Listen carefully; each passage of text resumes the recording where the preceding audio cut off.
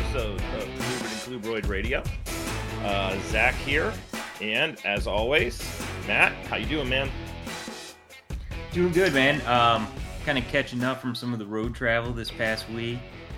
Did a walk around of Tinley on Friday, and just trying to play a little bit of catch up now within the home collection and situating up for another week on the road. Yeah, we've both been on the road quite a bit. I was home last week, but the week before was our spring break, and I, with a handful of students, headed down to help some of my grad students working on a crayfish project in South Carolina. And I thought, well, if we're going to South Carolina, we might as well drive to Florida. So we kept on going south and had it in my head that we could maybe do a project with Floridana, the Florida Kingsnake, if we could find enough of them. So we went to the cane fields, put our time in, and found one alive, one dead on the road.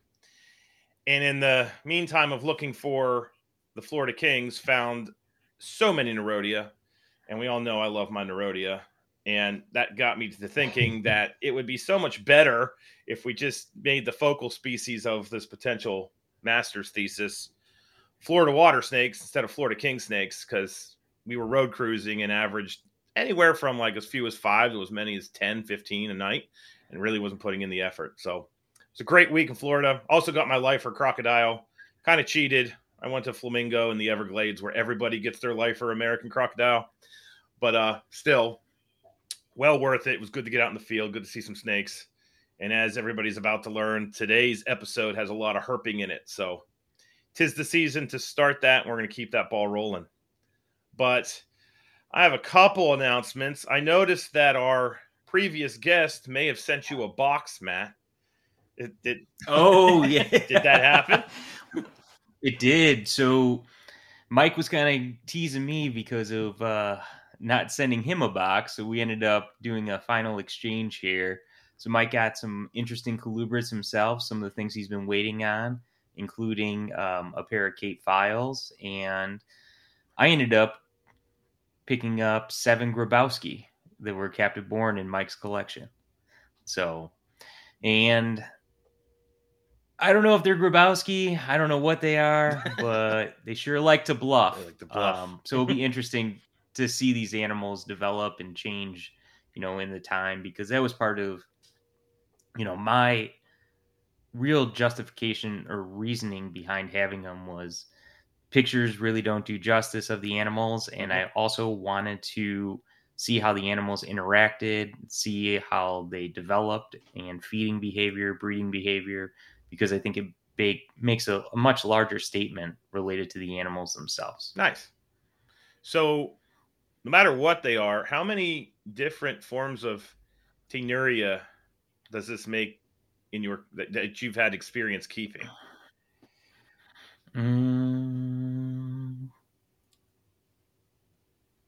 I have 2. About 5. Damn. 5. Yeah. So, and that's not even including the 2 different localities of Ridley too as well. Excellent. So everything's out of brumation for me. I'm assuming most things, if not all, are out for you. Is that correct? That is correct, and have seen multiple locks already for the year. Nice. So I just started putting my stuff together. The hogs are going nuts, as they should be. Some Pitchophis and some Pantherophis activity. But as everybody knows, I have all these king snakes, and I brought the kings out, and I put them all together. It's all Getula stuff. And then they just keep, staring at each other. And then I'm sitting there thinking, you're going to eat each other? You're going to mate with each other? What the hell's going on? So waiting for those sheds to hit. The only kings that have definitely locked, and they've locked multiple times, are the Outer Banks kings, formerly known as Sticticeps. Should be getting those. But I have yet to see any kind of activity other than cuddling with the 20 plus however many I have. I actually don't know. Florida Kings. But I've been talking to some people, Scott McFarlane, Jen Archer, and they just keep telling me, be patient. It's not immediate. So it goes to show that you can have all the experience in the world with these weird exotic things like my South American Dipsadids, And then I put these beginner snakes together, and they're driving me crazy because there's like nothing going on. But no, we shall soon see what goes on that front. And then I had my first clutch of eggs. A little bit unexpected. Bred all the false water cobras, as I said before. And normally the way that works is I put them all together the first week of the year. And then I usually get eggs last week of March, first week of April. I think they ovulate well after copulation normally. And first time mom surprised all of us. I got back from spring break. I think it was the Sunday that I got back. I got a panicked message from the students at school saying, "What the hell do we do with these?" And there was a picture of eggs in an egg box. And I was like, all right, we're off to the races early this year. So 24 fertile false water cobra eggs from a first-time mom. No slugs. You can't ask for anything better than that. So good to go on that front. Have you had eggs yet or just breeding? No eggs yet. About to have 2 clutches of cock's eye eggs laid, as both females are in their nest box.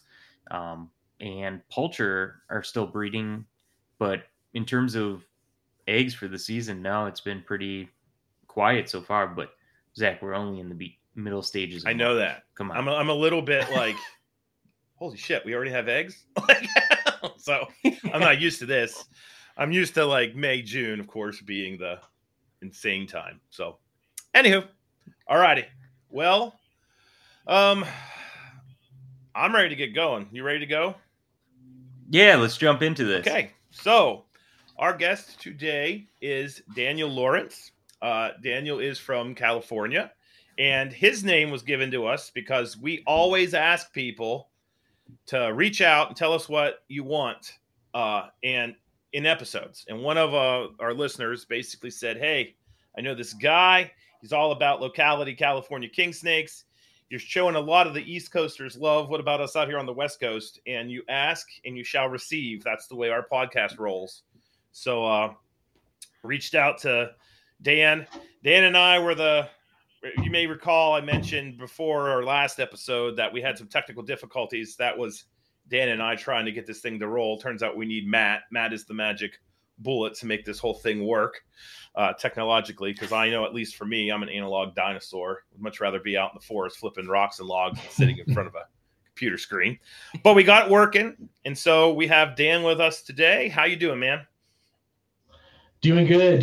Glad to be here. And yeah, some of those technical difficulties were my dinosaur computer system as well, which I needed to upgrade it anyway, so it was perfect timing. So yeah, glad to be here and finally be able to, make the connection here. Yes. So with that being said, today's episode is going to be a little bit unique. Normally we're very husbandry focused, but the main thrust behind this is Dan keeps California Kingsnakes and Rosy Boas, but we're going to focus mainly on the Cali Kings today. And Dan is a locality Cali King guy. So today's episode is going to be about herping and keeping and how those two disciplines kind of marry together to make for what I might argue the ultimate herpetocultural experience. So with that being said, I'm going to steal Matt's question because I'm just kind of rolling. But what was your start with reptiles, and how long have you been doing this whole herpetoculture thing, Dan? Okay, let's see. So, I grew up in Torrance, which is just south of Los Angeles, if anyone's sort of familiar with that. But you can kind of picture just between Los Angeles and Long Beach, for people that aren't from the state there. Basically, I grew up basically in the middle of like a suburban urban area, so there wasn't a whole lot as far as herping, net to per se right outside my doorstep. But just by chance, there was a little bit of urban wildlife and things that do live in Torrance. Right across the street from my house, where I grew up, there was fence lizards and gopher snakes. Nice. And that was one of my first sort of introductions into just seeing reptiles in the wild, and as a kid just thinking, wow, that's something that's kind of cool, kind of interesting. And I was always that kid that was like into dinosaurs and that type of a thing, and that kind of fit in there. But also, I'll mention my grandparents were a big part in that too. My grandmother actually just passed away a couple weeks ago, and they were retired for many years, and they had a home up in Tehachapi, California, and they had another home out in Palm Desert. And I used to play in the hills and in the areas around both of their homes as a kid, and that was where I found other species of reptiles and things like Gilbert skinks, and occasionally would see other snakes. You'd see your first rattlesnake, and so it was kind of just as a kid growing up sort of in a Southern California is not a bad place to grow up, to be potentially exposed to herpetology and that kind of a thing. And I had grandparents and parents that took me out places. We went to the Eastern Sierra, we went out to the desert, and I had parents that were sort of into that thing, into just knowing a little bit more about what you're looking at instead of just driving right by it. So that was kind of where it started.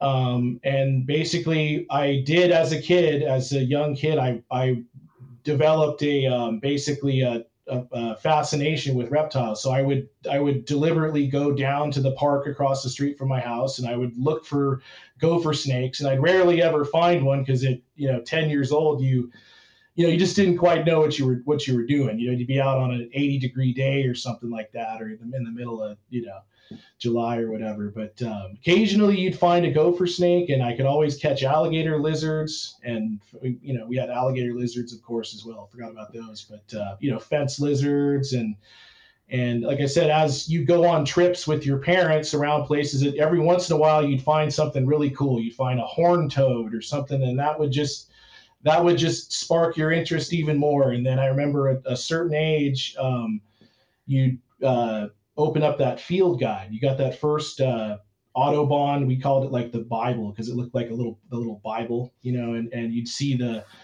rosy boa, and you'd see the California kingsnake, and you'd see they had a picture of a striped one in there, and and as a kid, you just really wondered about that. And, so it's just something that progressed, through high school.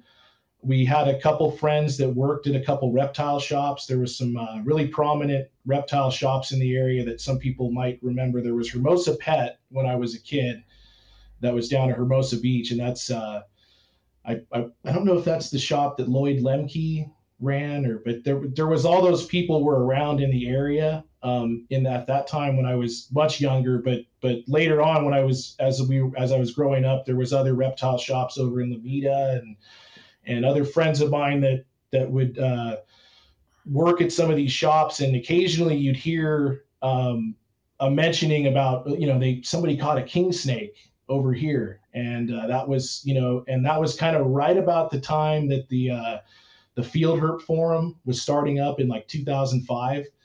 And I think the kind of the King Snake Forum was kind of before that, and we were in like our early 20s, just getting out of high school, and we started seeing these other guys. Brian Hubbs was one of those guys, and Ross Padilla, if people are familiar with him, and he's online, and but they were putting up pictures of finding these really cool king snakes occasionally in Los Angeles, in what appeared to be basically the neighborhood we grew up in. It was just the same, and we just, as soon as we saw that, it was me and a good friend of mine, and we just, we had to be part of that. So that's kind of how I got into at least the urban thing, and around the same time we got into rosy boas, and that's a whole nother story altogether. But that's pretty much it, and it's been something I've been a lifelong thing till now. I'm 37 years old, so it's been I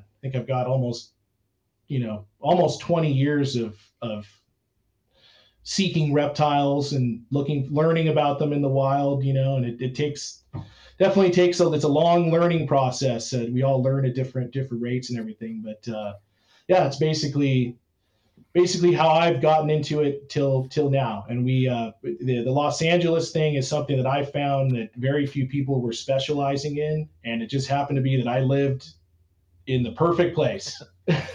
So we decided to specialize in that, and that's worked out good. So Daniel, you kind of mentioned a couple of things that, different species that you saw not only in the field from your grandparents and family members, locations, pet stores in terms of pet availability. So what kind of drove you into California king snakes as more or less your specialty in your personal collection? Well, so for me, I became really interested in the diversity that I have right here in like the state of California, mainly Southern California, and the diversity that we have in especially like the southwestern United States, where we have basically it's what most would interpret, we have a lot of exotic species that are reaching their northern limits of their range in that part of the United States. The Cal King obviously ranges quite a bit further north, but you have like the rosy boa and a few other species, the lyre snake. So you basically have a few species that are really interesting. Not to say that other snakes aren't that interesting, but you have like ringneck snakes and garter snakes and even gopher snakes, which are very interesting amongst themselves. But as we were, as we're learning about snakes and figuring out where we want to go and look for them, we're also thinking about what are the top snakes on our list. And so if you're in Southern California, it's basically a zonata for most people. Some people it's a zonata, some people it's a rosy boa of some kind, of some locality, or it's a Cal King of some nice looking Cal King, maybe a morph or something like that. Those are probably the top three things. Some people are some people are out there to find speckled rattlesnakes and other things, but really when you're looking at the snakes that people would want to collect that make a good pet, or but that's just what we gravitated towards was rosy boas, zonata, and then obviously Cal Kings. And then when you look at the fact that these morphs exist, which you look at it, just a normal banded Cal King, really, there's a fairly run-of-the-mill Cal King that you can find in the middle of LA that could look just like a Cal King that you could catch up near Sacramento. For all intensive purposes, there are still differences amongst them, but don't let me discount the banded ones because they're extremely unique. But then you got these morphs, which just make it even more interesting. So that's one of the reasons that I decided to gravitate towards this, because within especially like the Newport Long Beach morph, I saw early on a really vast range of pattern potentialities and different types of pattern marking characteristics and different. There's just a wide potential there in what you could produce with the snake or what you could just find in the wild. In my opinion, Los Angeles possibly could easily be one of the most diverse morph-wise areas for Cal Kings or even Getula as a whole. So that's kind of one of the reasons I gravitated towards that, because there really is a lot there. And then it's something that it's also very hard to do. You go to other counties like San Diego, even Orange County, but certainly San Diego, Riverside County. It's a little easier to locate not only kings in numbers, but to locate morphs. Not to say that anything's easy, but it's easier. It's something that more people have had success in doing. This LA thing, where I grew up, where I'm from, within the LA basin, it's it's more of a challenging thing. It's more of a niche thing. You really got to think outside the box. Then you don't find the numbers. So it's something that we thought we could gravitate towards. And you're going to hear me say we throughout the podcast. And it's a really good friend of mine who for all intents and purposes, he'd like to just remain anonymous because that's just been his thing for years. But those that are listening, they know exactly who I'm talking about. So I'll just mention that once. But I have a really good friend that I do a lot of my board lines and stuff with. But yeah, basically that's one reason that I gravitated towards Cal Kings, specifically Los Angeles County, urban LA Basin Cal Kings, because it's something that not everybody does, not everybody can do, or is, let's just say, willing to do, because it's certain, there's just a wide array of challenges that come with trying to find snakes in small pockets, small to medium sized pockets in the city. So that's basically what gravitated me towards Cal Kings. Cool. Right on. Yeah, I was always a big fan of black and white Cal Kings. I remember having a bunch of them in graduate school too, and trying to get, multiple horseshoes on those animals. I know that's always been one of those things that was desirable, especially the double horseshoes on those animals. Right. Absolutely. Yeah.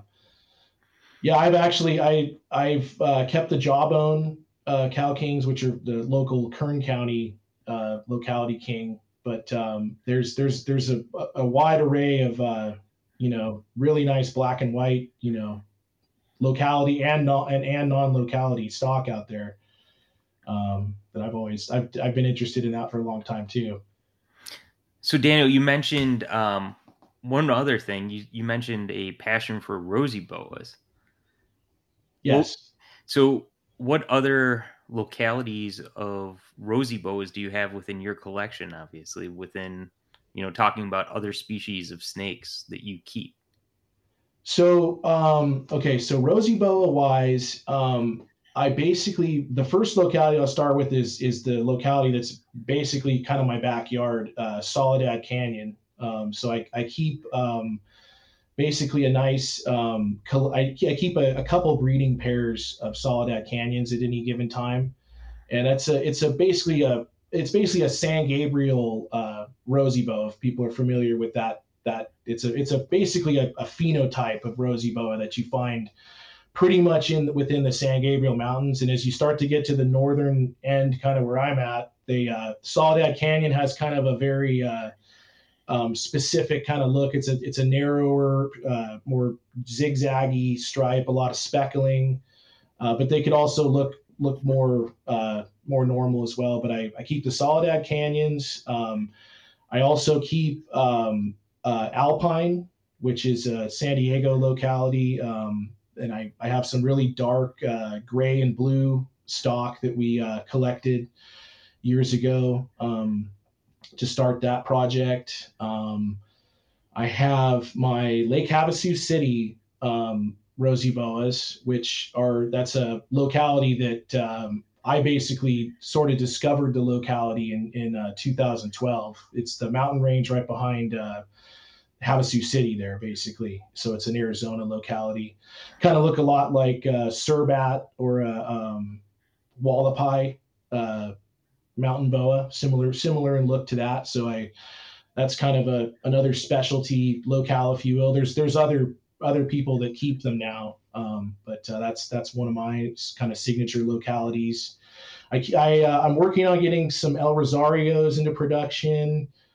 Baja stuff I'm still kind of working on right now. I've kind of had stuff before and kind of gotten rid of it, but I'm working on getting some Baja stuff into production. I have some really nice Hypo Long Canyon stock that people really seem to be really stoked on. It's a really, some of the babies can be like a really bright orange, almost like a albino whitewater, but just not with the pink eye, and they're not an albino. They're just a really nice Hypo. And I'm working on getting some wild caught genetics bred back into that. And what else have I got? I have a pair of Corn Springs, of course, which, that's one of the few low desert localities I've been able to find in the wild. I haven't had as much success out there as other people, but that's kind of the majority of my rosy boa collection right now. I tend to try to get multiple pairs, so I kind of have a large collection going without too many locales right now, but I'm working on getting more stuff in the future. I think I'm going to work on getting the El Rosarios, some Colonnade rosy boas, into production. I'm going to try breeding some Ajo Mexican rosy boas in the future. It's just a matter of, doing breeder loans with people. But I should be breeding quite a few of them a little bit later this year here. A lot of my rosy boas breed in May and June. A lot of my animals that we have here from Southern California. So yeah, it's a not a huge, extremely diverse locality wise, but I'm really enriching it by having like multiple females and holding on to different specimens that have a little bit different phenotypes and stuff going on. And so you can hold on to these different animals and try different breeding combinations. And there's not quite as much variability with, say, a rosy boa as like a king snake. But there is variability there. And we're starting to learn that those things can be bred out by isolating certain genes, and even doing like breed backs, which we used to kind of think we sort of thought it was a no-no, at least for myself, but we've tried that recently with some San Gabriel boas and gotten some really, really just bright orange, and that was how we got it for the first time, was breeding a baby back, to its mom. So cool. So yeah, I think what we're going to do now is we're going to basically go through the process. We'll discuss the herping, and then we'll head on to the keeping and how you do that and breed and all that kind of good stuff. So first thing before we get into the actual field collection and the herping is, obviously we don't want to just be going out and collecting as many snakes as we see. There's an ethics part to this whole equation that all, what's the word I'm looking for? Legitimate field herpers have. So can you talk a little bit about what you have to do as far as the legality side of things is concerned before you go out and find an animal and bring it in to human care to begin a locality line? At least for California, obviously. Every state's different, but just talk a little bit about that process. So like if you're a California resident and let's say you wanted to get into keeping one of the there's really, I think it's only like 4 snakes that are actually they allow you to breed. It's the glossy, it's a rosy boa, glossy snake, I believe. It's the gopher and the king snake. I'm not quite sure on that 4th one, but let's say you wanted to breed to go out and collect a pair of king snakes and breed them. So you basically would have to get a freshwater fishing license to collect the snakes in the first place.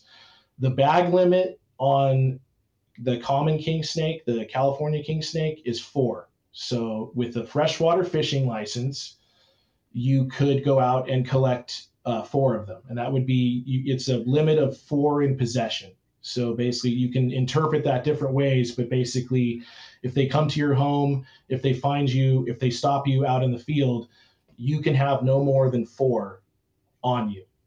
Okay. that are wild caught. Now, of course, at your home, you can have animals that you've purchased, from the pet trade. So to breed them, you have to contact Fish and Wildlife and apply for a California propagation permit.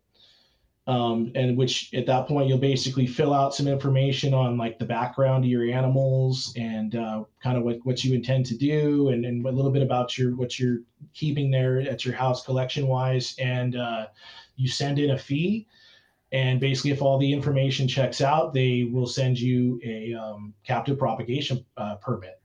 It's not a too difficult of a process. So those are basically the legal parameters with if you were someone that was interested, like a resident of California in breeding, say, Cal Kings or something, one of those 4 species. All right, so we've done that. We're legal, all's well. We respect the process. Now we're herping. So talk a little bit about what it is to go find a Cali King. So like, I know a lot of people before they go herping, they have this assumption that you go out on a bright, sunny, hot summer day, because that's when snakes are active, and you're going to go flip rocks, and the snakes are just going to be slithering through the grass, and everything's going to be hunky-dory, and if you go out, you're guaranteed to find them, and then you're going to basically go home happy. And I know that there's a lot of people that think, oh, that's herping. And as a herper, I can attest to the fact that that's about as pie in the sky as you can possibly get. So I've done no herping in California. I know nothing about it. You're the expert. So just kind of divulge what this actually entails for someone who might be entertaining the idea of maybe becoming a locality person. And just to start with that, I mean, honestly, we've all been through that, right? Mm-hmm. I mean, that's where it starts for a lot of people. You see, unfortunately, I say unfortunately because we have that competitive aspect with it nowadays, but people have the ability to go online and find a lot of that information. If they're sharp enough type of person that can learn quickly, they can find a lot of that information online and not have that trial and error process of going out on the wrong day. But that's where a lot of it starts is learning the hard way and kind of that trial and error method. But as you start to actually learn what the proper time of year is, what a good day is, how to actually hunt these reptiles. So what does hunting for king snakes look like? It depends on what county in California that you're hunting in, but basically, it all there's a similar hunting method that's used, which is flipping. And I say flipping because we don't flip it over out of place, but we look underneath artificial cover, mm-hmm. which is boards and whatever else, tins, rocks, concrete, asphalt, anything that's flat and covering the ground.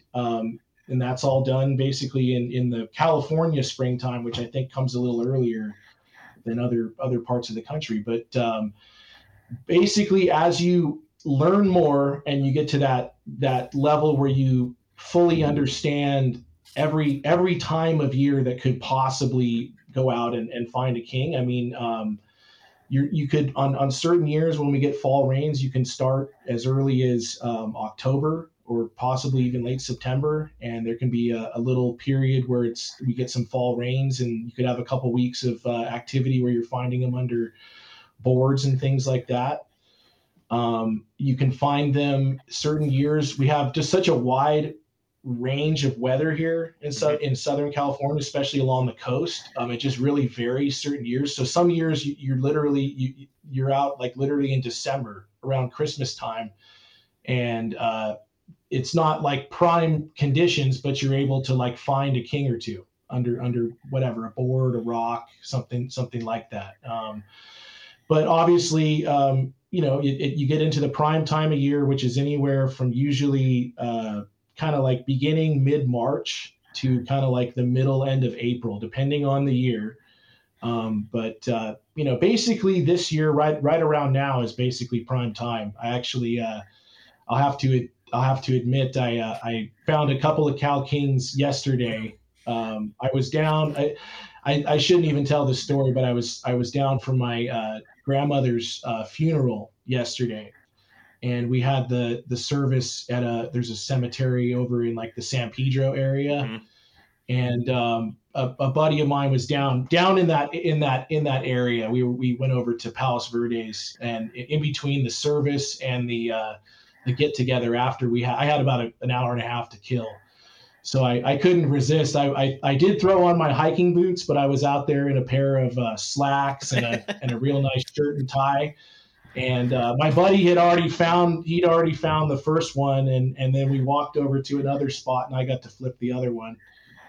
But there was a couple kings up yesterday around the middle of the day, and it's extremely dry out there. We haven't had any rain since I think it was around Christmas time, kind of like the early January, any significant rain. And it was a significant rain that we got, but it's been several months since we've had any type of significant moisture. So it's extremely dry out there, but it's basically it's the right time of year. So so even though it's very dry out there, these snakes are still going to be coming up in the mornings and afternoons and crawling around. And if they either come up under a board or they find their way to a rock or a board, they're going to hang out for a little bit. And if you come along at the right time and turn said rock, you can get lucky, But that's basically what it looks like. You're in the springtime in Southern California. You're looking for really good grassy. If you're looking for cow kings, you're looking for really good grassy environments, which is all invasive European grasses that have been growing here for hundreds of years that we have in most of those kind of what I call disturbed habitats. And sometimes those disturbed habitats are the best areas to put boards in, because really the natural habitat for California is kind of like a sage scrub or a chaparral or a native kind of a bunch grass is what we had before. This part of the world was basically the European expansion, and that's what brought over these invasive grasses that we have they're much more like the African and Mediterranean grasses. And you have mustard, which is something that people will know about and they look for, which is it's all invasive types of grasses and things like that, but those are the areas that hold the moisture the best, and those are the areas where you want to try to put boards down and put them over rodent holes or find other things that are already there, concrete and whatever, and just know of things that you can go turn. And then as you're hiking around, you're looking for anything that could be out on the crawl. And initially when I first started doing this, when we were younger, a lot of the animals we would just hike around and we would find, what you would see out on the crawl.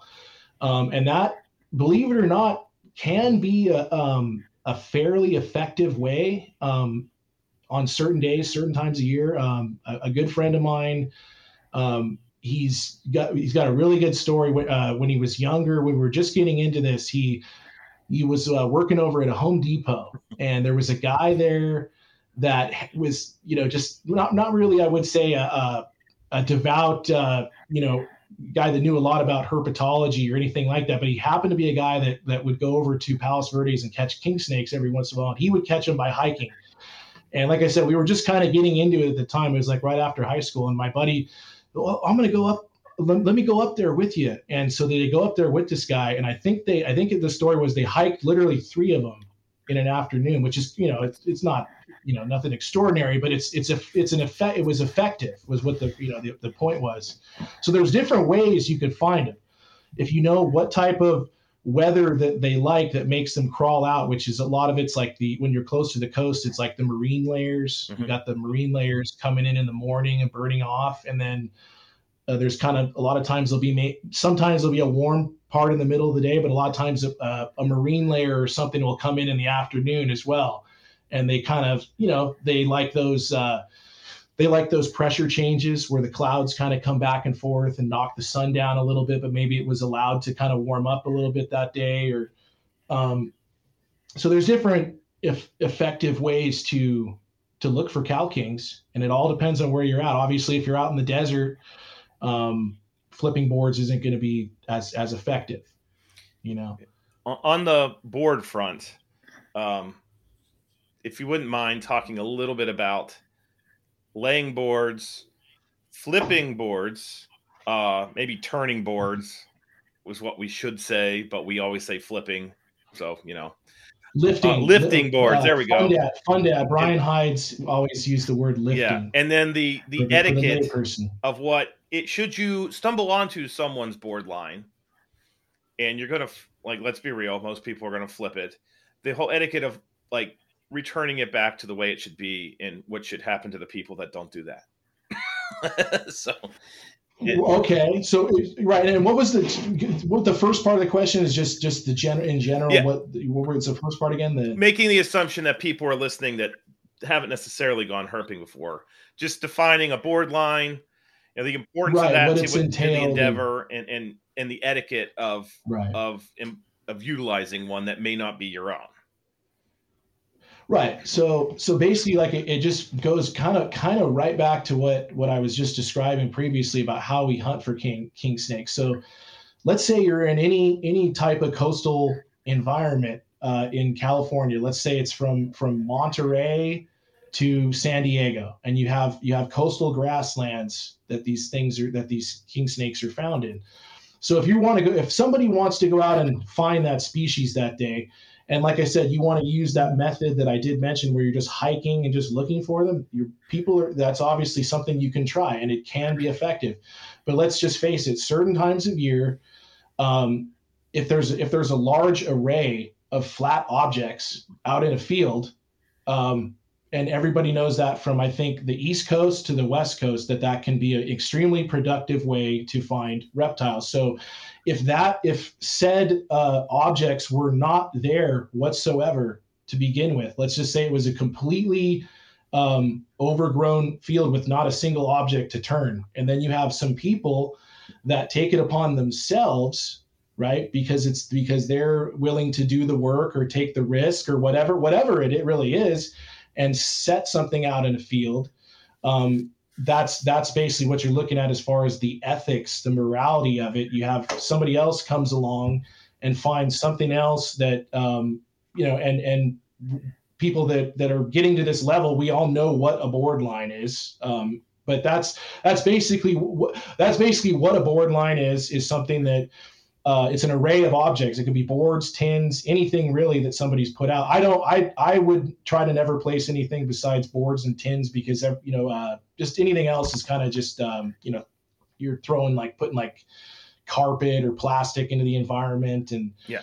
The boards will end up disappearing, and the tins don't really hurt anything. Really, they but basically that's what it is a board line is something that somebody's placed out. If it's just one or two objects, it's kind of hard to really call it a board line or call it, but if you really set out an array and you put in some work, and it's something where somebody's put in some work, and especially if they've taken the time to hide it and to kind of put it in a place where it's out of sight. And then let's say you have somebody else that comes along, and they happen to find it.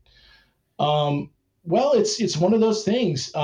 You can treat it several different ways. I mean, some people say finders keepers. They say, you don't own said hillside or field. So, and yes, you put in the work, but you don't own the place. So we found it. We're going to continue to hunt it.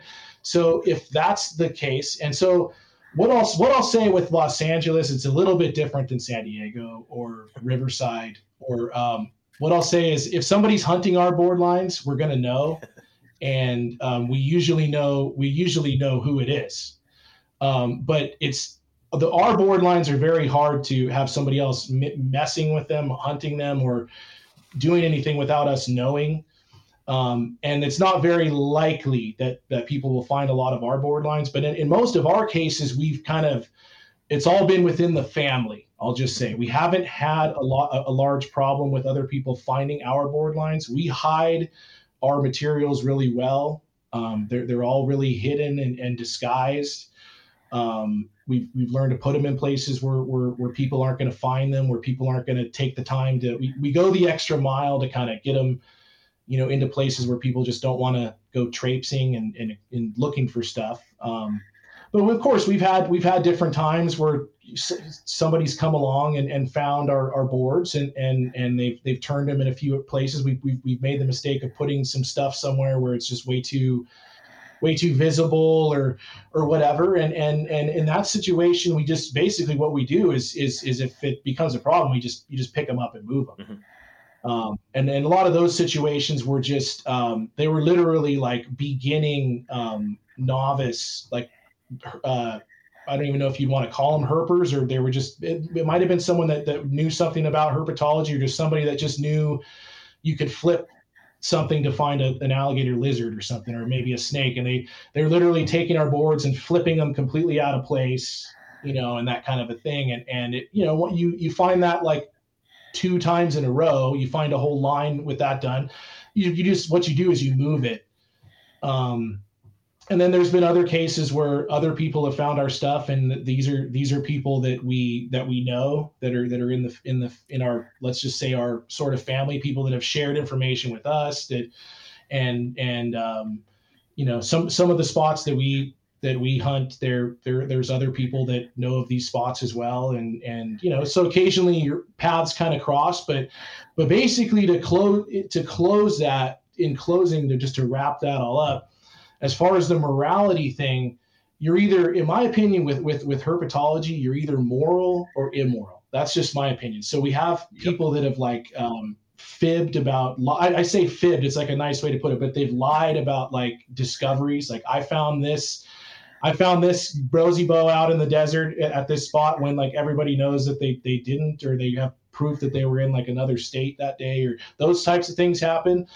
Or like you said, if like this is the way we do it. If I go and explore some field somewhere, let's say it's in Los Angeles, let's say maybe it's in Orange County, which is not what I consider like my territory, even though I do occasionally go down there, and I find someone else's board line, I don't need to hunt somebody else's board line to either find what I'm looking for or to make my day like any better, what kind of king snake is under what board that might be there. Like I'm more happy just doing the work myself, and like we'll go down to Orange County and put our own board line down there if we feel that we want to check out a spot.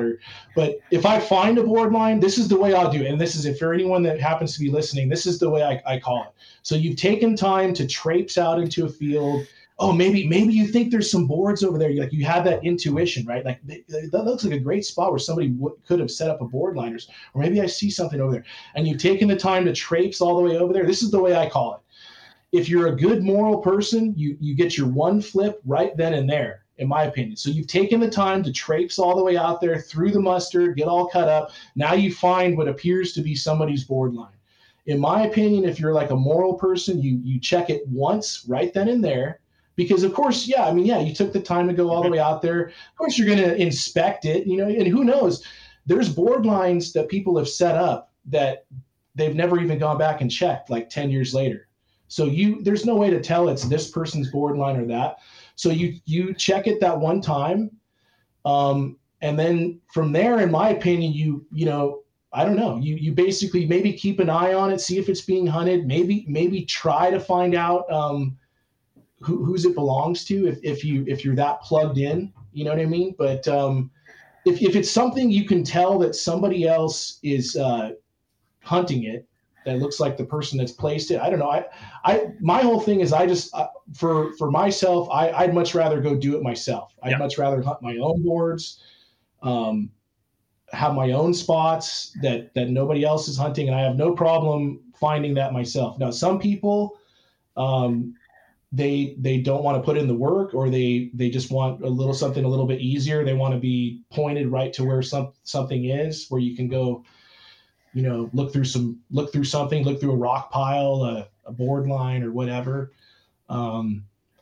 But that's basically it. It's with herping, it's an important thing to bring up is herping morals, and it translates beyond board lines and king snakes and things like that too. It goes right into populations of zonata and boas and certain rock piles and spots that get and I still think there's plenty of ground, and even if we're talking about urban king snakes in Los Angeles, there's still plenty of ground for other parties to come along and if people wanted to try their hand at it, and there's plenty of ground that could use a couple of extra pieces to turn and that kind of a thing. Yeah. But then again, like I said, it's not for everyone. So you're always going to have those people that want to just do it the easy way. Yeah. Yeah. When we were on that, you nailed exactly what I was getting at. When we were down in Florida, the area that we went to was south of Lake Okeechobee. Pretty much anybody that does anything with Florida king snakes knows that that's the area you go to find Florida king snakes. I see Hub's book in the background there. I mean, he goes so far as to put a map and tell a story about going to Belle Glade and South Bay and Clewiston. And so that's where he went. And after reading, everything, and I'm a visitor there, so that's definitely not where I'm going to be herping every day, but we just wanted to see if we could find them. And then I had no intentions of taking them. The one we found alive, hopefully still slithering around the cane fields today. But when we were down there, you go out in the morning in March because they're out basking. And I had myself and the students who were in these canal banks, and we're looking. And when you were on their habitat, that area is herped by a lot of people. And I've probably in my herping career, when I've been doing that for about the past 20 years, I think I've stumbled on maybe 2 or 3 board lines. And in that week, like we were stumbling on 2 or 3 board lines an hour. It was like insane. Oh, like I've wow. never seen Yeah. this much artificial cover put out specifically for snakes. And we kind of had this conflicted moment of like, well, do we flip it? Do we not flip it? Like, what do we do? And I said, we're down here to find this animal, guys. We're going to flip it, but we're not going to like destroy it. So another aspect of this is like, if you actually do the flipping, you got to ask the question, am I going to take everything I find? I pray to God that's not anybody's intention that's out herping, because we want to make sure that, you know, we have a resource that's available to everybody. But the other big deal is what a board line is it's essentially you are creating microhabitats in a sea of undesirable microhabitat for the snake. So if you don't put the board back into the footprint of the board, you are eliminating those humidity gradients, the temperature gradients, the prey availability that the board line represents. I mean, I can tell you, we didn't flip any king snakes. We flipped a crap load of cotton rats, though. And every one of those cotton rats was a juvenile cotton rat that could have been food for a king snake. So the other part of this is just making sure that you respect the fact that, like you said, someone's put in that work. Don't just flip it lackadaisically to go blitzing through the line. If you're going to do that, you want to make sure everything's going back into that footprint, that you're sealing up that edge around the boards or the tires or the carpets, whatever it may be, tins, and that you respect the land, because, you know, if you don't do that, you can make an awesome board line crap. I know when I was in graduate school, we set up board lines for salamanders, not for snakes, over here in Appalachia. And we were setting these things up off of trails to see if salamanders would move across the walking path, because turns out a walking path to a salamander is like a gigantic desolate plain to a human being. But the cover board arrays were very close to where the public could be. And what ended up happening in a couple of situations is they produced a lot of salamanders until one person, Lord knows who it was, it could have been like a little kid that doesn't know any better, flipped the boards, and then they didn't put the boards back. And in that instance, 5 years worth of data. I thought you were going to say that. You didn't mean to interrupt you. I thought you were going to say the kid stepped on it. Because that happens too. You know. So anyway, so there's yeah. So let's talk a little bit about, okay, so you've had your banner day and you found, like, what, in your opinion, like when you find a Cali King and you decide, okay, you're entering my locality breeding group, what does the animal have to have? Is it and I know there's a continuum here, because for some of these locality, it could literally be, we don't have any and we found them, so you're entering the group. It could be on the other end of the spectrum, you know, we're looking for a specific demographic, a specific size, a specific sex. Like, just kind of talk about the process or what it might be when you're deciding, okay, I'm going to start a line of this locale. Yeah. What does that look like, and what do you take? Selecting stock. Yes, yeah. Exactly. So basically, for me, with Cal Kings, I definitely it's not like with a rosy boa. I would say that's the way it is, as far as where you just said that, like, just because it's a new spot, we're going to keep it. Like, that's more, to me, is more of a rosy boa thing. And as far as like the urban Cal King thing, and that's the thing where I consider obviously a wide number of different localities within LA. Whereas at one period of time, 50 years ago, 100 years ago, people might have considered all of LA one locality. But because of the current, the overbuilding and the way everything is hyper developed, and the way these habitats are fragmented and completely separated and no longer exchanging any gene flow. So we have several different localities picked out.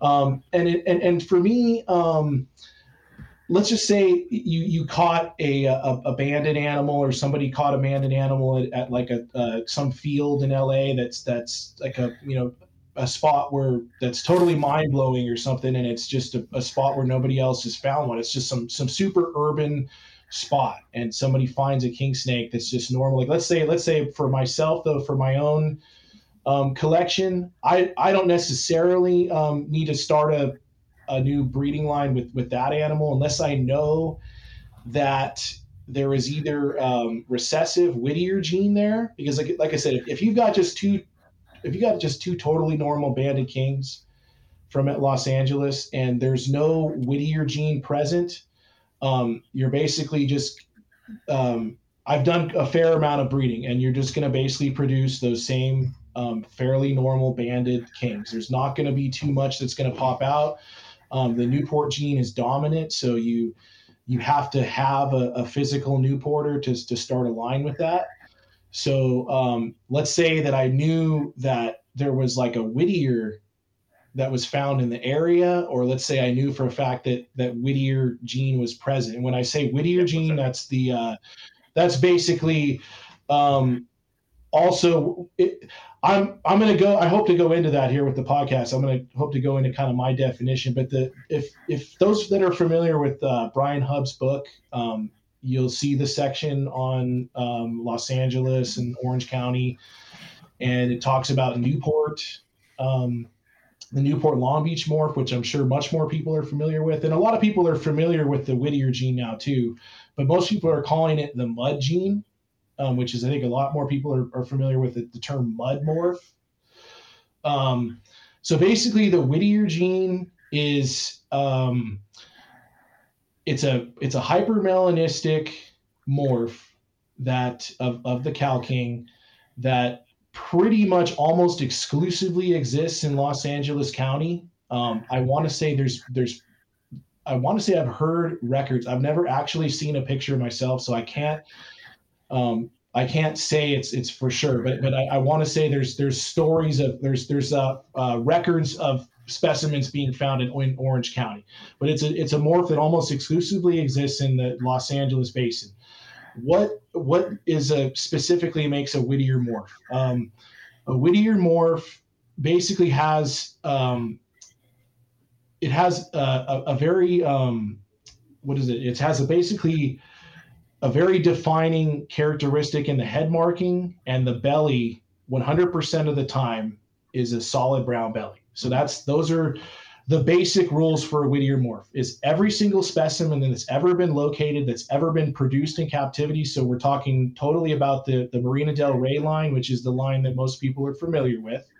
That's the line that Gary Kiesler started that line sometime in like the mid 2000s. And Don Huffman was the original finder of the stock. He was the original collector down in Marina Del Rey. And those were collected in, was between 2001 and 2004. Don Huffman found the very first specimens, let's say, that made it, that were properly kind of, because before that there was some specimens floating around. There was some guys in the 60s and 70s and 80s that had these specimens. At the time they were just calling them like dark, ugly kings. But kind of what I'm talking about is in more modern times where people were actually starting to properly identify these snakes and properly getting them into the hobby as like a locality type thing, instead of just what happened in the 70s and 80s and all the way back into probably the 60s was these guys like Lloyd Lemke or whoever, these different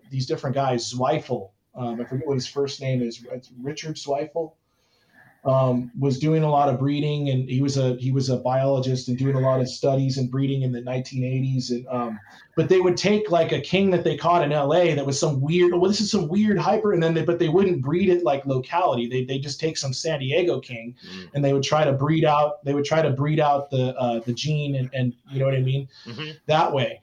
So what I'm saying is the Don Huffman specimens were really the first specimens that properly made it into like a locality style breeding thing. And it was Don giving the snakes over to Gary Kiesler. And then Gary took the snakes. There was both of the original snakes were females from what I remember. There was a banded animal caught from the field that I want to say, I don't remember the story correctly or not. It either was or wasn't het. If it was het, then they got the muds the first time, and if it wasn't, he had to to produce the hets and breed back. But he ended up getting these animals into production, where he was breeding, Whittier to Whittier and able to produce large clutches of them, and that's where they started making their way out into the hobby. And people were, at first it was people that just knew Gary that were kind of getting them, and then more and more it was like at the like Pomona Reptile Show and Anaheim Reptile Show. He would have his booth there, and they just kind of became more and more popular. So back to what makes a Whittier a Whittier, and the term mud I want to go into in just a little bit, because basically the case that I want to make, my theory with the Newports and the Whittiers is for me they're two completely different morphs, and for me it's undeniable. It's just because their markings are 100% consistently different, and the markings are always the same on a Whittier, and they're always the same on a Newporter. So a Whittier animal is an extremely dark hypermelanistic morph. One of the very first specimens that was ever found was the Whittier. There's a Whittier morph specimen in Brian's book that's from Friendly Hills Whittier, and I'm not sure the exact date on that one, but that snake exists in the LA County Natural History Museum in a pickle jar. And that snake was basically one of those, it was almost like a near, I would never say perfectly banded, because there's always usually some form of aberrancy, but it was basically a near perfectly banded Whittier specimen. So you imagine like a hypermelanistic banded king snake with an extremely dark head with a solid brown belly. But beyond that, we've, obviously going fast forwarding to the early 2000s, Huffman found this striped variety down in Marina del Rey. Since then, I've found one in Baldwin Hills that had a reverse stripe on it. So it basically had a kind of, basically a mosaic or reverse stripe section to it. And then basically we have another spot that's in the same vicinity near the LA International Airport. And we have found two specimens there. And one of the specimens was kind of like still what I would call more of a banded Whittier, but it was kind of a little bit more aberrant, but it was very highly kind of banded. And then we found another specimen that was almost perfectly banded with these really interesting wedges of dark pigment like within the band. So it was just it was almost kind of looked like if you've ever seen some conjuncta kings from Baja, kind of something similar. It was basically a really nice banded Whittier specimen. And so just to recap, as far as the Whittier gene, the Whittier king snake has a lateral stripe running basically above the lip and straight through the eye on the snake. Oh, cool. And that's basically a 100% consistent marking that I've seen on every single specimen. I've looked at all the animals that Gary's produced. I've seen a couple in the wild. I've been able to produce the LAX ones so far. Both of the ones that I've found have been babies, so it's taken a while to grow them up and get the project going.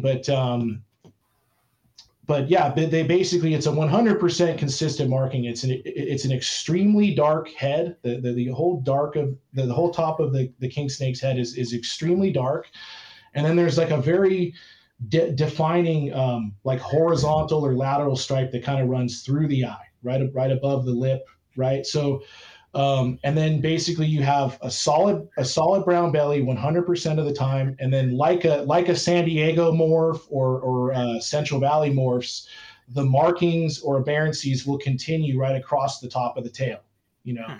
So a Newport morph, on the contrast, will have basically normal coastal Cal King head markings. So you just have that normal mask to it, right? But there's also occasionally a hypermelanistic Newporter that's found or either produced in captivity. And the hypermelanistic Newporter will have a head very similar to, if you're familiar with like a Long Beach Signal Hill King or any hypermelanistic, just a normal hypermelanistic banded king snake from Los Angeles, which has kind of just a broken up, basically instead of having that full mask, it has kind of just a broken up, tiger striping on the lip and kind of just broken up speckling. They have little mustaches on the snouts. And that's just very consistent with just a hypermelanistic banded that you'd find anywhere from Whittier to Long Beach to even up near Marina Del Rey or wherever. And then the most important thing about a Newporter is 100% of the time it has a chocolate top tail. So from the vent back to the tip of the tail on the dorsal, there's never any markings of yellow. There's markings of yellow on the side of the tail, but as far as the dorsal, every single Newporter, every single pure Newporter that exists within that gene, the chocolate, Brian calls it the chocolate top tail, but it really is it's a 100% consistent trait. And I'll even say further that I've pointed it out to a few people and it just kind of blows their mind when they really notice it. But when you really look at like designer stock and non-locality California Kingsnake stock, like you'll look at these animals with like they're just line bred or project bred for generation after generation. Nobody really knows the original source of the animals, but you've got some like high white king or possibly like a banana type king or just any of these various designer morphs, and you will see chocolate top tails on a fair amount of them. And of course, after years and years and years of line and project breeding, they're able to break that barrier, and you basically have an animal with solid markings instead of speckles like the San Diego that has markings on top of the tail. So it's like a Newporter with markings on top of the tail. They're able to break that barrier, but that chocolate top's tail is still a gene that will consistently pop out in clutches that are just have been in the hobby. These stock has been in the hobby for who knows how long. So it really is, in my opinion, Los Angeles is it's possibly one of the only counties that I can think of that actually has literally two completely different stripe morphs. Now, the interesting thing about that is, so for example, in Brian's book, and then Ross Padilla is also kind of one of the big, but Brian Hubbs is common Kingsnake book, and then Ross Padilla is one of the big authorities on the LA Kings too. He's got a website, and but let's take Brian's book for example. He kind of, if you look at his section, he kind of lumps them all together within the Newport group. And that's just kind of how he did it. He calls them a Newport Long Beach mud morph. But like I said, for myself personally, when you've caught a couple of these animals now in the wild, you've bred them, you've seen them bred by other people over and over again. I mean, like I said, you guys just look for yourselves. Start looking at some different pictures. I'd be more than happy to provide pictures of animals, but it's these traits are 100% consistent. The other thing with the Newporter is the Newport Long Beach morph does not have to have a solid belly of any kind. A lot of them just have checkered bellies, but they can also have a solid yellow belly. A lot of them have a solid brown belly, but the solid belly is not a required factor to make it that to be that morphs. To whereas because I've produced hypermelanistic Newporters from my Marina Del Rey stock that from 15, 20 feet away, they sort of look like a Whittier gene because it's an aberrant morph with that darker color. But like I said, the defining characteristics are there basically 100% of the time. Even with the hypermelanistic Newporter, you still always have the chocolate top tail, and it's basically got a head marking just like a Long Beach Grease King. And some of them have solid brown bellies, and some of them just have checkered bellies. So it's a different thing. Between the two different morphs. I'm not sure if there is any other. I was trying to think of that earlier. If there is any other cow king populations that have two definite striped morphs, and that's the way I look at it nowadays. But the thing that's, like I said, the thing that's really interesting about that though, is that basically, as far as all the research that I've done for the Los Angeles basin, where people have found things historically, the specimens that I know about, the specimens I know other people have found. Basically, Whittier snakes are found always in the vicinity or somewhere really near where Newporters are found, and vice versa. Like and it's the same thing with that hypermelanistic gene, that Grease King gene that we all know about, the Signal Hill animals. All of those snakes are all found within the Los Angeles basin, and they're usually, you can imagine with the city being gone, like let's just say when without any of that development, that that was all a related gene pool. But you really do have, you have at least three very distinct groups: the Newport, the Whittier, and then you have like a hypermelanistic bandit, if you want to call that like a third group. Can we real quick, the Grease Kings? I actually have them. Yes. And I've been, so I'm all the way over here, East Coast, nowhere near California, never been to California. And everything I've read about them basically says that the locales that they came from have been wiped out and developed into parks and things like that. And I've always wondered, like, is that actually the case?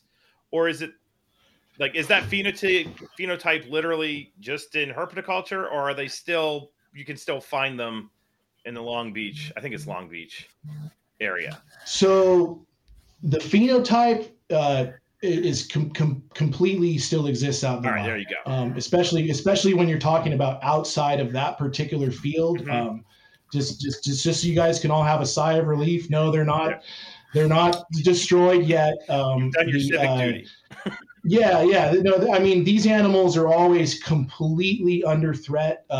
Whether the city wants to make a place into like a manicured park, or they want to put a building and a parking lot on top of it, they never can seem to just leave these overgrown little side areas alone.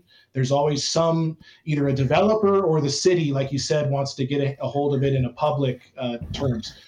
For a lot of these areas, some of the other areas probably have a better future because they've been made into like proper wildlife reserves, like Marina Del Rey. But so as far as Signal Hill, they came in and they made that into like sort of what it was. So here's the history of Signal Hill is people have been collecting king snakes. I want to say they're possibly since the 60s, but certainly through the 70s, 80s, really heavily in the 90s. There was guys that were going there, like Brian Hines and Paul Lynham and different guys that were, I think Paul Lynham was one of the first guys to really get him into the hobby. And then I think Gary Kiesler was another person that was getting that into production. But basically they came in, gosh, I want to say it was sometime around 2010. Don't quote me correctly, but sometime about 10 years or more ago, they came in with this idea. At first, they were going to make it into the next sporting arena, and they had all these ideas with it. But they decided to make it into like a city park with like like hiking trails and that kind of a thing. And basically, what Signal Hill was before that was it's an old oil field, which is something that if you've been through Los Angeles, certainly in the Long Beach area, if anyone's familiar with that area, you'd be very familiar with that. There's as you drive through certain parts of Long Beach and lots of different parts of LA, but really certainly Long Beach, there's lots of different fields that are not developed per se, aside from the fact that they have these, what do they call them? Oil pumps oil and derricks. Oil derricks and oil activity going on in them. These are oil leases. These are properties that are owned by oil companies. Some of them have no fences around them and you can just walk right into them. There's many, many more fields down there besides just the Signal Hill field itself. And I'll say that the Signal Hill spot was kind of called they called it the Signal Hill spot, which was it's the particular field. And I have no problem really giving the exact information on that particular field because I know Brian Hines gave out the information years ago on Field Herp Forum when they first said they were going to develop it. And it is pretty much it's a spot that's very widely known, but it's off of Orange Avenue down there in Long Beach, and there's a cemetery that butts up to the west side of it, and the west end of the field was the really the area where a lot of the Kingsnakes came from, and that was really the only part of the property that had what you call like a proper field, if you will, to it with like a nice grass pack to it, proper soil content, and just the good rodent holes. It was like right behind the cemetery. There was this little area that was 50 yards by 50 yards, something like that. And that was kind of where a lot of the Kingsnakes came from. Yet there were people that, I remember finding a shed one time way on the forward part of the property, and people found kings in other parts of the property, but most of them came from right there.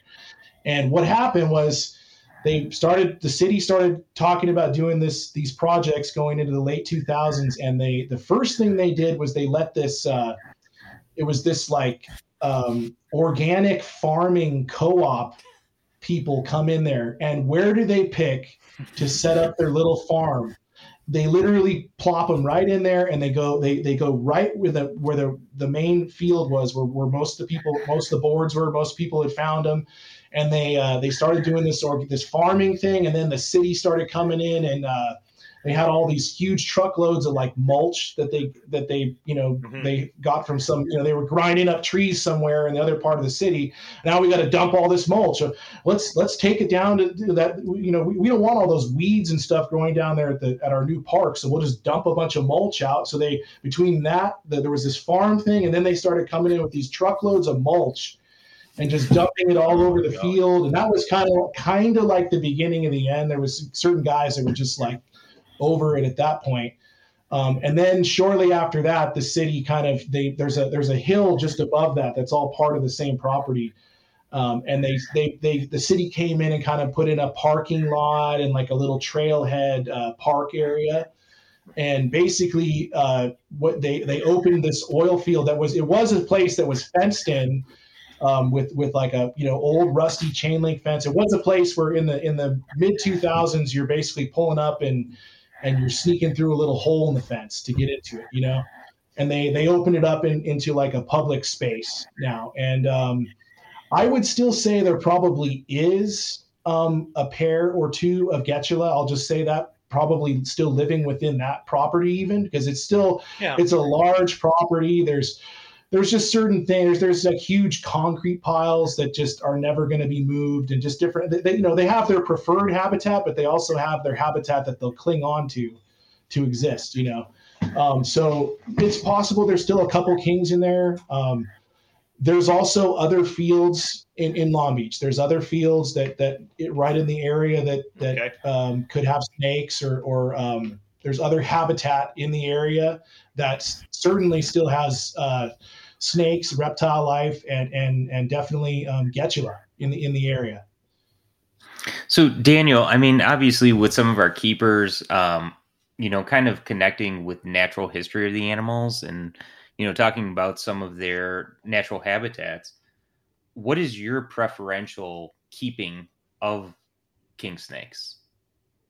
How do you, in your collection, set up animals, temperature requirements? Because over the years, and this has come up multiple times with other people too, as well as, some of the temperatures of which we keep some of these animals is rather excessive in terms of keeping in private collections. Yeah. Well, what I've found basically, temperature wise, where I've been keeping mine is I have really good luck lately, like just right around 85. Just because that's kind of what I've heard from most of the information I've gotten from other hobbyists and people that I talk to that have good success. That's a number that I hear thrown around. That's always good to try to at least attain that temperature, and then try to not go too far above that temperature.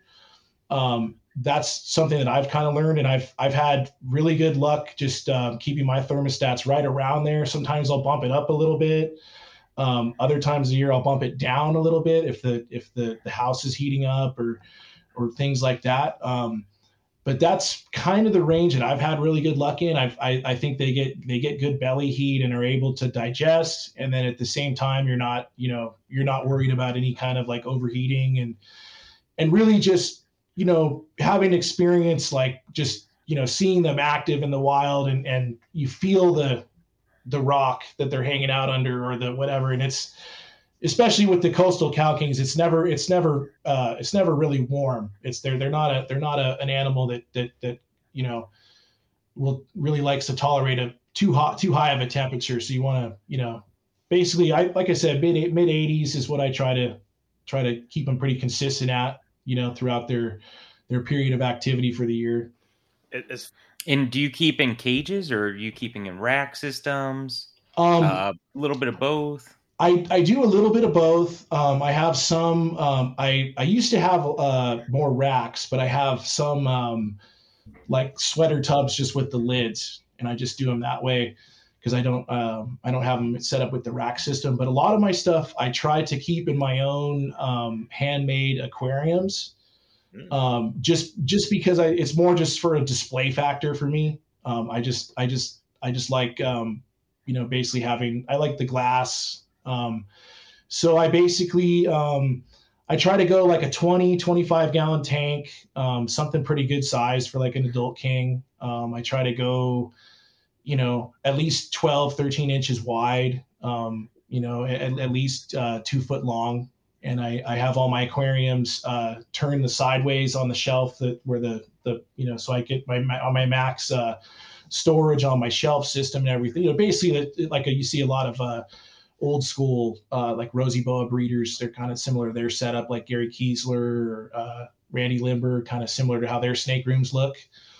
And basically I'll do some separation on the glass. I'll have like a vinyl visual barrier so the snakes aren't like they're not wasting extra energy, stressing themselves out, psyching each other out at being, right next to each other in the next cage over. That gives them a little more, they feel more, more secure, like they are in a rack system or a sweater box, and then basically I'll, basically just a large enough water dish for them to submerge if they want to. I'll do humid. I'll do like a humid box, like with a coconut, a bed of bees type thing, or that, for like a humid hide, somewhere in like the middle of the tank.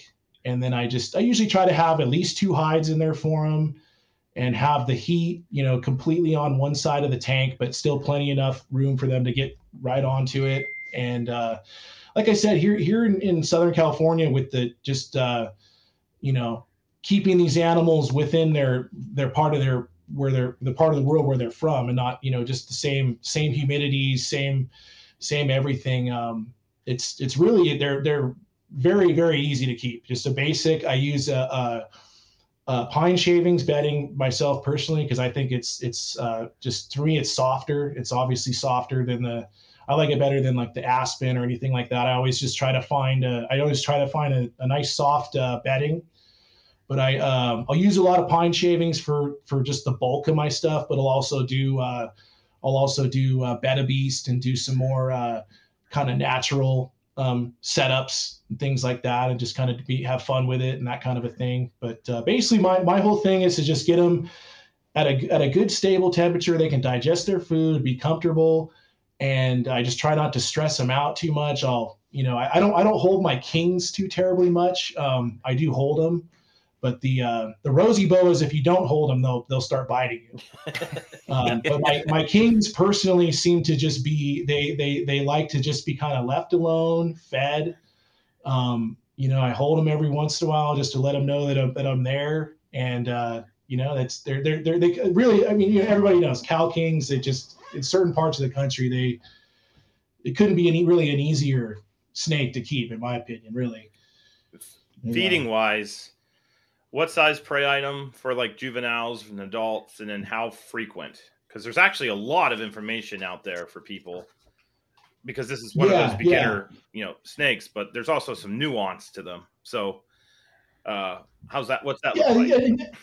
there could be a range with that, but I mean, for me, the feeding size is much more important than really sticking to like a strict frequency. That's for me. That's more people that have they have the time, they have the money, and they want to grow the animals quickly and get them to breeding size. Basically, my animals, I'm feeding them basically once every week. Some of the bigger animals, I might feed them every 2 weeks, my big adults and stuff like that. But basically, it just starting with some of the hatchlings. You'll have really small hatchlings from some of my females. There's a certain female I have that produces a lot of eggs. She'll have like a larger clutch, but they'll be smaller eggs, and she'll produce a really small baby. A lot of those hatchlings will require a lizard or a lizard scenting process to kind of get them turned over with a really small pinky eventually, like a just a fresh born pinky, and you gotta scent them, you gotta wash them, you gotta do different things because these king snakes want to have lizards. Mm-hmm. They when they're some of them aren't. Some of them are when they're whatever, depends on the female or whatever it is, and especially a lot of it's the size too. But some of these babies are just basically pre-programmed, I think, for a lizard to be their first meal, which makes a lot of sense when you look at their habitat. But basically, it's just various size pinkies for the hatchlings until they grow.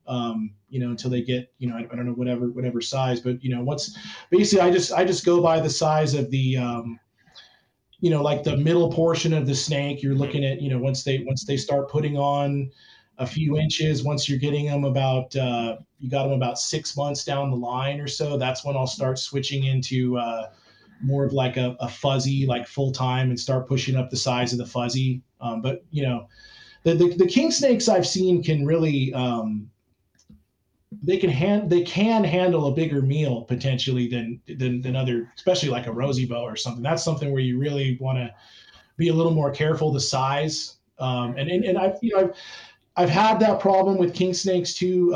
Every once in a while you're not thinking correctly, and you'll give them something a little bigger than you should have, or whatever. You thought it was ready or something, and then it's regurged. But I don't have too many of those problems. It's pretty few and far in between. But yeah, they're basically just stepping up the prey size. I do not feed bigger than they can take, and I definitely don't. I'm not the person that has to feed hyper frequently, like every 4 to 5 days. For me, it's simply just because I don't have necessarily that time per se to do it that frequently, or the cost. I feed my animals enough for them to grow. They definitely grow, I would still say, at an above average rate than they would in the wild. And they hold weight really well too. That's another thing too, where like we were talking about with temperature, when you have the temperature dialed in properly, that they also seem to hold their body weight, much more stably, but yeah, it's basically just, like I said, all my adults are just on large mice. Okay. I used to supplement with like a rat pup. I give them a few rat pups from emergence from hibernation to give them that body fat. But I've been having trouble sourcing the rat pups lately. I'm getting my mice from a local friend of mine, so he's mostly just doing mice now. But yeah, it's just basically I do large mice, and if the king snake is a large king snake, I'll give it a mouse and a hopper, or maybe if something's really big, you give it 2 medium mice, or you bump it up if the animal needs something a little bit more than a large mouse, and I'll bump it up. But basically, like I said, with the temperatures dialed in properly, the animals they all seem to hold weight just really well. So when it comes to breeding, to brumate or not to brumate, that is the question. Do you do any kind of brumation? Do you drop temps? I mean, you're literally living where the animals are, so you're the best guy on earth to tell us about this. And this has been a constant theme of our episodes as of late. Yeah, and that's the thing too. I will mention that I no longer live in Torrance. I've lived up here in Canyon Country for the last 10 years, which is like North LA. So I'm up here at like 1,700 feet at the down here near Soledad Canyon. It's like the foothills, the San Gabriel. So it gets a little bit cooler here than it would in Torrance, and it also gets a little bit hotter. I definitely hibernate my animals, brumate, whatever you want to call it. That's something I've been doing for many years. I think it's good for the health of the snakes when it's done properly. I think it definitely helps with the breeding. I don't think it does anything to harm your breeding propositions. I think it's only something that's good. So it's kind of just it gives you a break from the animals. You can shut down the electricity a little bit for a few months. And basically my thing that I've really got dialed in the last few years is I have a closet in my home that's a long closet. It's in a part of the house that doesn't get real warm, and it can be the doors can completely close, so it gets completely dark in there, and I'll basically package the animals. Some of them I'll even leave in their cage if I can move it, and some of the other ones I'll package into smaller containers and basically set them up to hibernate. I do leave water in there with them, a small amount of water with my animals, just in case they, because I've that's something I've always wondered about, and with my experience over the years, that's what I've done. And that if they want to move over and get a drink, and plus I'll check on the animals every, if I do 3 months of hibernation, I'll check on them like 3 times. Okay. I'll pull everything out like once every, like a month and a half in or a month in, I'll just pull everything out, make sure there's still a little bit of water in that nice clean dish that I put in there with them. And then the other big thing is too, obviously for hibernation, I'm sure this has been said many times before, but obviously making sure the animals have digested their meal 100%. So it's kind of, I'll even taper them off to a slightly smaller meal for that last meal. And I'll make sure they get a good 2 weeks, solid of proper temps, and make sure that they're completely, evacuated. And then from there, you're just slowly turning down the temperatures for about a week and a half, 2 weeks, and till you get them down to hibernating. And it's worked out really well for me. It seems to, it just seems to be beneficial for the animal's health. There's no doubt that these animals are hibernating in the wild. They're really, what they're doing is they're brumating. So to perfectly mimic what they're doing, a lot of times in the wild, you'd have to pull them out of your closet slowly.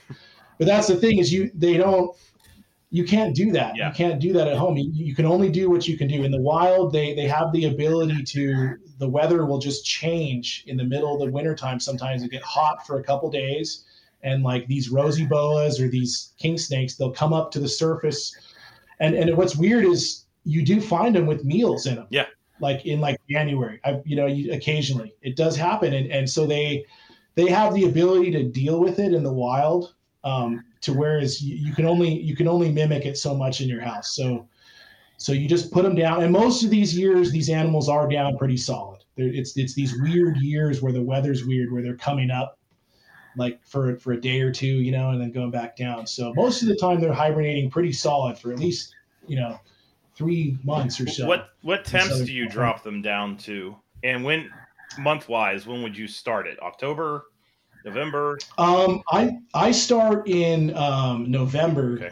And I usually go, it's like a week before Thanksgiving, or usually the week of Thanksgiving, right around that time, because snakes are still pretty active in Southern California through October. Okay. So it's right around November. It just depends on what it is, but coastal cow kings for sure. I think I try not to put them down any longer than I have to. So it's November, and then I bring them up. It's usually like the second week in February. It just kind of depends on what the year's doing. If it's a really cold year where it's really dark and the temperatures are staying really cold, I might keep them down for an extra week or so. And then if it just looks like things are just warming up for the year, then I might bring them up in early February, but it's usually like a good 3.5 month hibernation that I do. And is it? And then go ahead, Zach. Yeah. Upper 50s, lower 60s, the temp that you're shooting for, or? I'm usually not able to get it to. I'm usually not able to sustain it anywhere in the 50s, okay. but it will approach like 60 or maybe 59 sometimes at night during the coldest parts of the winter. But I'm definitely not doing anything special to try to artificially lower it or to make sure to trying to achieve that like 55 or 59 that would be nice to achieve. But for me, I just don't think it's necessary. And fortunately, where I live, once it gets into the wintertime, I'm not extremely high elevation, but I'm just in the right spot at the foothills here where it stays just cool enough. And if you put them in a closet, it definitely does not get out of the mid 60s. Okay. Pretty much the entire time. So that's basically my fail safe is when I'm looking for a hibernation spot is I'm just looking for a spot that I can close the doors and create a sort of like a cool pocket in the house. And my ideal thing is just to not leave 65. Gotcha. And when I reach in, like the closet, the outside of the cages will be like 65, but when you reach in and like touch the snake, it's usually that time of year in my closet. The snake's got a nice cool, it's got that cool cold feel to it, like it's hibernating and it's not very active. And that's just basically, like I said, I'm not super exact, but yeah, I do temp gun things and check and just make sure that we're achieving what we're supposed to, because you obviously once you get them back into the high 60s or towards the 70s, then they're starting to wake back up again and starting to metabolize again. And, it's what you don't want.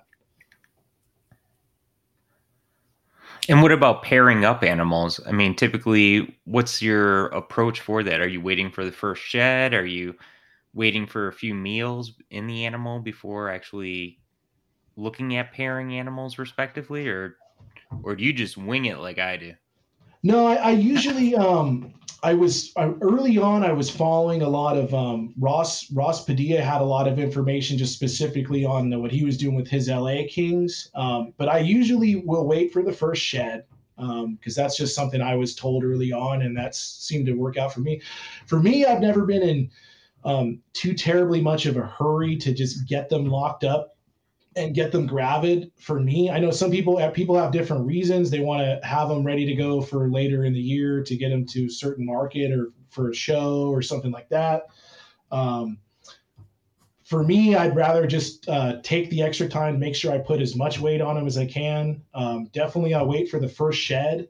I've actually been doing a lot of my breeding over the years has been more in like late April. And we've bred a lot of Kingsnakes in May because that was originally what I'd heard from like Ross Padilla. He was having a lot of success doing that. So this is when I first tried breeding them like about 10 years ago. That was something that I tried early on. I was just following what he was saying worked for him with the same type of Kings. So yeah, I've paired them up in early May. I've paired them up all through April. This year, I'll be pairing some stuff up probably in the next week or so. I'll be pairing some stuff up at the end of March for the first time. And as far as what they're naturally doing, I'm sure in the wild, I'm sure they probably are breeding as early as March or late March. But I think definitely for this particular region, I would say April and even early May, possibly even later they could be breeding, because like I said, these are areas along the coast. It can be much cooler than other parts of California. It's not like the desert or other areas, so they can really, I think these animals can breed. I'm sure they can breed into the summer too. I'm sure they're anything and everything can happen with Kings. And I from what I've heard and I think we've tried animals that haven't been hibernated that have bred, like somebody's, I got something, I do a breeder loan or maybe something didn't get hibernated that year. And they don't have to be hibernated to breed. That's been well documented.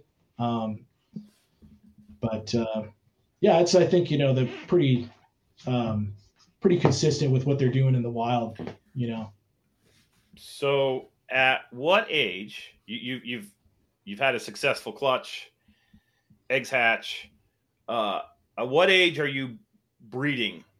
Are you like, I've seen some references say with Lamprey peltis that if they're at breeding size at 2 years old, you can put them together, and then other people are like, no, they got to be 3 or 4 or 5.